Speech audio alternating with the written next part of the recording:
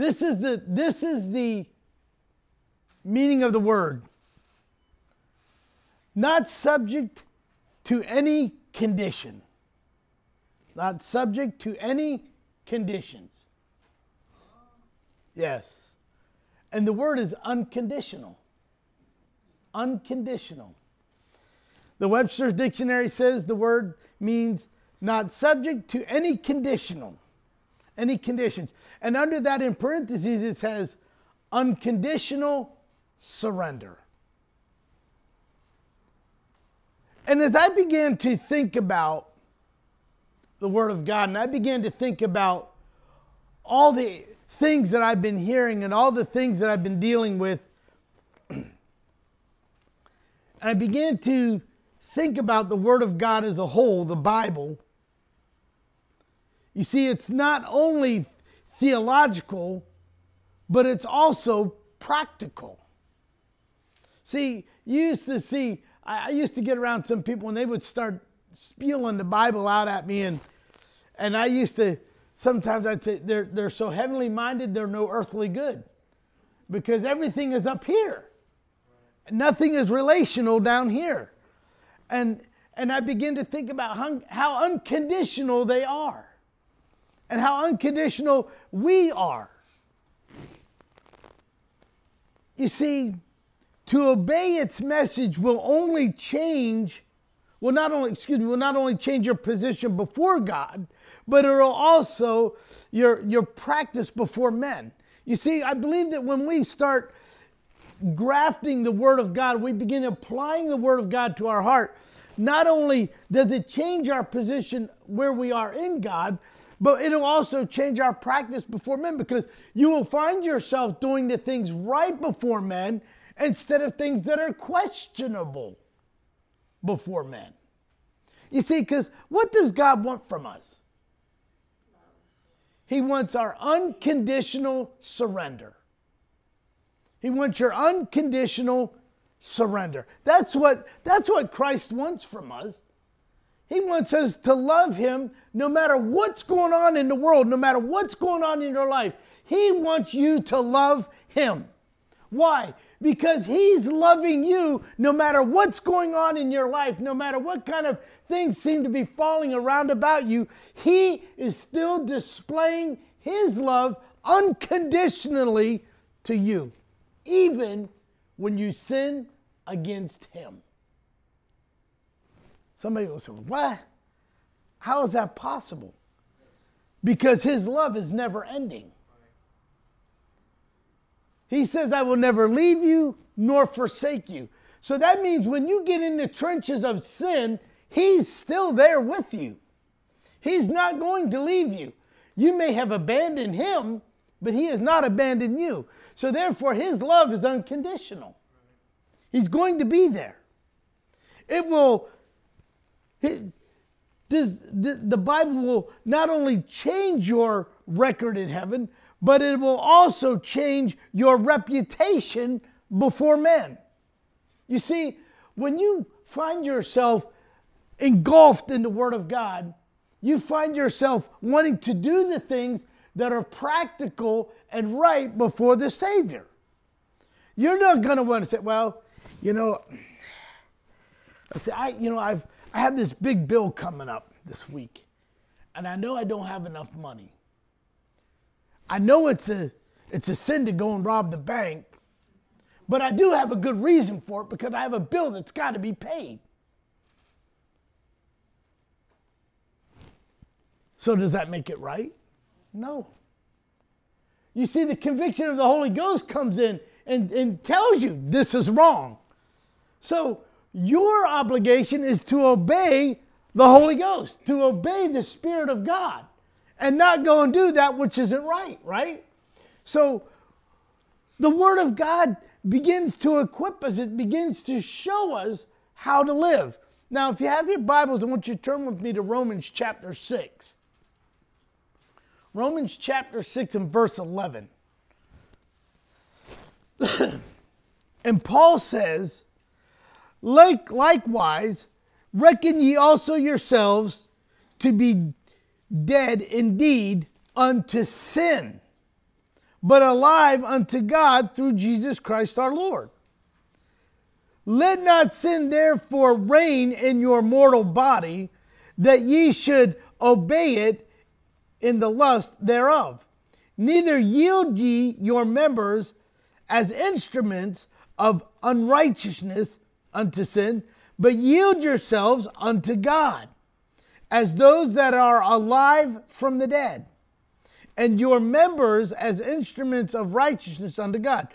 For sin shall not have dominion over you, for you are not under the law, but under grace. Father, I thank you this morning for your word. I pray, God, this morning in these next few minutes that we have together, I pray, God, let your word become alive and active in us this morning. Let your word stand out in our hearts. Let us truly understand what it is, Lord Jesus, that sets us apart from the world. And we'll give you the praise for it in Jesus' name. Amen. So if you go back to Romans 6:1, it says, shall we continue in sin that grace may abound? Paul emphatically says no. We're not to do that. Now, saved and secure, shall we live in sin? I don't know about you, but I don't care to live in sin. I don't care to have sin running rampant in my life. We don't even want to think about that. How many got up this morning and thought, wow, I think I'm going to sin today? No? Nobody? You probably got up this morning and said, I'm going to have coffee. You know, get to church and have a bagel or a donut. Or go and sing some worship. Listen to Pastor Dave's joyful noise. No, none of us thought about those things this morning. When we got up, the first thing we thought about this morning was self. What am I going to wear? Come on, it's truth. That's truth. Nobody got up this morning and said, okay, Lord, what should I put on? Did you get up and say, Lord, what should I put on this morning? No. You got up and your first instinct was to get dressed and get ready for church. That's what we did. That's what I did. Matter of fact, when I woke up this morning, I said, I hope the donuts are ready because I really don't want to run behind today. That's what I thought. That was my first thought. So I got up. I was getting ready, and I heard my wife's alarm going off in there. Neat, neat, neat, neat. And so I said, are you ready for the first drop? She said, yes. So I went and put her first eye drop in. And then I went back to the bathroom. I was finished getting ready. Now I hear, neat, neat, neat, neat. Go back there. You ready for drop number 2? Yep, ready for drop number 2. Put drop number 2 in. Went back and forth for 4 drops. Takes 20 minutes. 5 minutes between each drop. And so when I was done, Bella got up. Stretched. She has this little bed right down by our bed, right down on the side, and she lays up on this little thing, and it's all nice and soft, and that's where she sleeps. And so I said, well, I got to get going. Well, she got up. When she got up, that meant she has to go. So she just stands there. She waits for me to carry her out to where her pad is, so she'll go to the bathroom. Well, she's got 4 little legs. She can walk out there.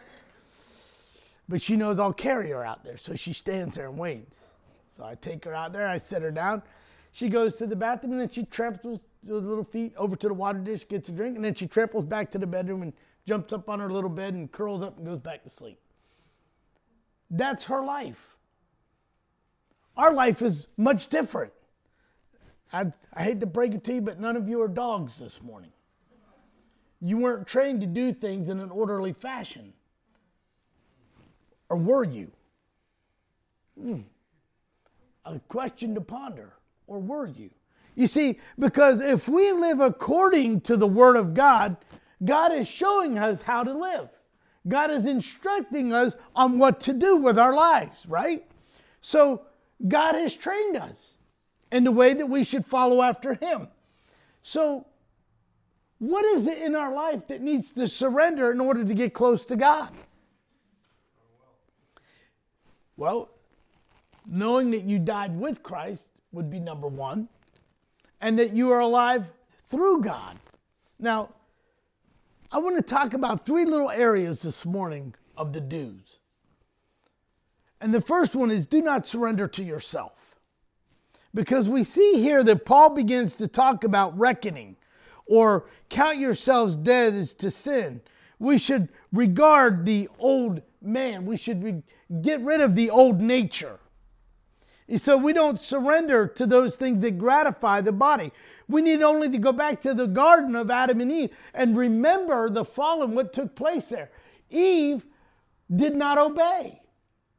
She went and took the fruit that she wasn't supposed to take of, and her and Adam partook of the fruit that they were supposed to leave alone. So they disobeyed. So therefore we now have the fall of man, and so now we've all living in a fallen world. We only need to read a newspaper or watch the news to be convinced of how much sin is running rampant in the world today. I had this discussion this past week, and some things kept going through my mind, and I was listening to young people who were talking about the way things are. You know, and I was talking to them about, well, I only read out of the King James because that's what I like, and it's never changed. But if you get the NIV or the new NIV or the Standard or the American Standard, all these Bibles continually have updates. They continually change. They continually change the words in the Bible. And why, I don't know. I think if it's good enough for the Lord Jesus Christ to have put in there, leave it alone. Well, why you want to fix what's not broke? But I have young people tell me all the time, but you don't understand. The world is changing. We gotta catch up. And I thought about that long and hard, because every time I read the Word of God, it says God is the same yesterday, today, and forever. The Word of God is the same yesterday, today, and forever. It has not changed at all. We're the ones doing the changing. So now we're expecting God's word to change with us, when it's totally the opposite of how we're supposed to be teaching the world. We're supposed to be teaching the world to follow God's standards, not God's standards following the world. And see, that's where we keep pushing. The younger generation keeps pushing us in that. You're living in, and I've heard this many times, sometimes from my daughter, Dad, you're just old-fashioned. Old-fashioned I may be, but I can't change God's word. I don't care if I'm a new fashion. I can't change what God says. What God's word says is what he means, and what he means is what he says. And so therefore we all need to be conducting ourselves according to the word of God, not according to the world. I remember years ago when I first got into ministry, I signed a little card that said I would never go to movies. Because if you went to the movies, you were definitely going to be in the fryer. Okay, I'm use that word lightly. You know, I could have used the other word, but I could have been in the fryer. Okay. If women were to wear makeup or wear jewelry, they were going to be in the fryer. Things have changed. Why? Because they were dealing with the church that was being legalistic. When simply the Word of God says, he that calls upon the name of the Lord shall be saved. It doesn't say excluding those who went to the movies, those who wear lipstick, those who wear makeup, those who wear jewelry, those who have long hair, who are men, those men who have tattoos, or those women who have tattoos. There's no exclusions in God's word. Why? Because God loves the world. He loves all of us. Despite of our inconsistencies, despite our failures, he hasn't changed. And the thought of me going to church and having to recondition myself to please the world, I can't do. Because I have to conform to God's word. Amen? Uh-oh. I think I hope I didn't step on somebody's toes. You see, the Bible is full of evidence of how much God loves us. He's given us parable after parable describing his love to us. You see, people are in love with themselves. They're in love with the flesh. Go out into the world, you can't help but notice it. I go to work sometimes and some of these guys, they have new tattoos. Say, oh, look at this new tattoo I got. And I'm like, why would you waste your money on such stuff? Okay, it's old-fashioned thinking. But the young people say, well, they're a portrait of art. I said a portrait of art belongs on a wall, not on your skin. Jesus makes the difference clear in John 3:6. He which is born of the flesh is flesh. He that is born of the Spirit is spirit. You see, church, we must make a difference. We must become clear as to where we stand when it comes to dealing with God and his word. There are biblical examples of men who have surrendered to the flesh. You got Felix. Felix was succeeded as a procurator, having detained Paul for 2 years. For what purpose? Just to make the Jews happy. So he yielded to the people. He yielded to the flesh. He just wanted to make them happy so he could look like the good guy. Then you got the rich young ruler who went before Jesus and said, what must I do to be saved? And Jesus begins to tell him all these things, keeping the commandments and this and that and the other thing. And what did the young man say? I've done all these things. So he's feeling pretty good. I've done all these things, so I'm in great shape. Then Jesus lowers the boom. Sell all you have and give it to the poor and follow me. Oh, hold up. Oh, now you're talking about my finances. If I was to tell you guys to go home and sell all that you have, give it to the poor and follow Jesus, you'd say that pastor has lost his mind. He has no idea how hard I've worked for all this stuff. But you can't take any of that with you. I want to see the first person pack up their house and put it in their coffin. That ought to be interesting. I'll never forget the day I was watching TV and they had the funeral of Michael Jackson. I apologize to you who are watching right now. Not trying to just put anybody down, but I was just trying to get a point across. And they had this big arena filled with people at his funeral. But Jesus wasn't hardly mentioned one time. An arena full of people. People talk about, oh, what a grand funeral it was. This casket made of gold. I thought, what a waste of money to put it in the ground. He gets to heaven. If he got to heaven, he say, hey, I brought my house. We don't need any more pavement up here. We got plenty. Listen, what do people remember now about Michael Jackson? Do they remember that grandiose funeral? No. There are probably not very many people who even remember who he is.